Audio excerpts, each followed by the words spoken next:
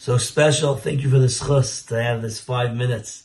Again, in the middle of the day when people are working, to stop and learn is unbelievable.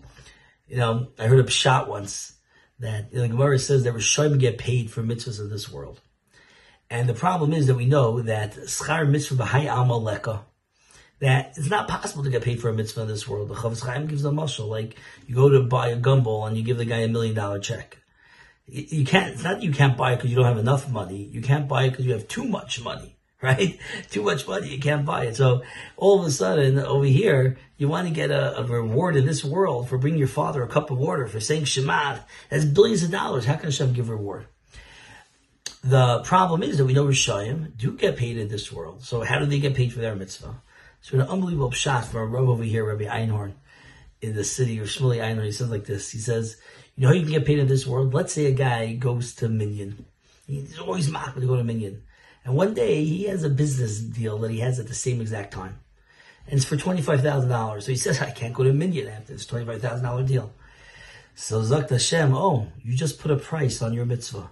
You just put a price on that Minyan. It's $25,000. Okay, I now can pay you back in this world. We could put a price. It doesn't have a price. But someone could take a Babe Ruth rookie card and put it up for $10. Right? So you could put a price tag on it. So the opposite, when in the middle of work, we say, I'm stopping work to go learn. How much are you putting on your Torah? The Torah is worth so much more than all my money. It's the exact opposite of Kiddush Hashem for this amazing group. So anyway, I wanted to show you something over from my father. My father's Yartzeit, Chavav, Nisan. And my father said this beautiful idea when it comes to Sfiras HaYomer. We know that Talmidim Rabbi Akiva died. Why? Shelo nahagu kavod zeh lezeh. They didn't show honor one to another. And everyone asked the question, how is it possible? Talmidi Rabbi Akiva, who stood for Rahav, didn't show respect one for another. How is it possible, such a thing? Imagine you go to a certain yeshiva, they're known over there for lumdus, right? And all the Talmidim of that yeshiva hate lumdus. They just want to learn Bikiyas. Like you're in the 24,000 students all learned by him. So you could say that he came up with this statement, Zekal Gadol Torah, after what happened. He realized how important that is, and he says, well, we got to work on Fidel Kamocha. My father wanted to say as follows. He says they loved each other so much. Rabbi Akiva didn't just come up with his magic shot. Obviously, there was a part of him, a part of who he was, loving every single Jew. But you know what the problem was? They loved every Jew so much, they said as follows. If I love my fellow Jew and I don't want any kavod, kavod is honor is not good. We have to run away from kavod. It's the worst thing. Kavod motznias takes a person out of this world. So I don't want to show my friend kavod because I love him just like me. Whatever you love, don't do to your friend. So because they loved their friend so much, that's why they didn't show kavod to one another. That's why they didn't show respect. Says my father, no. They all died because the Torah was teaching us, you don't want kavod, that's on your own cheshbon. For your friend, you have to show him all the honor in the world. And that's really who my father was. Referring to Yaakov Yehuda.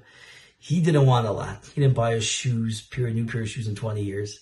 He could drive around in a broken car. He didn't need a lot. He just wanted svarim.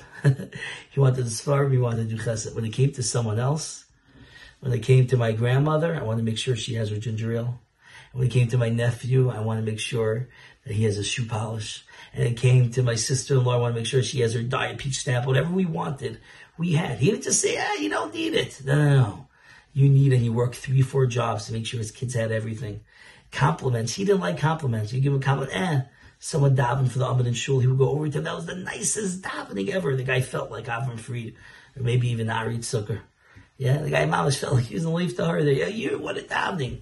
If you spoke, what a drasha. If you had nice shoes, great shoes, he was looking to pick people up, looking to compliment, looking to give other people honor.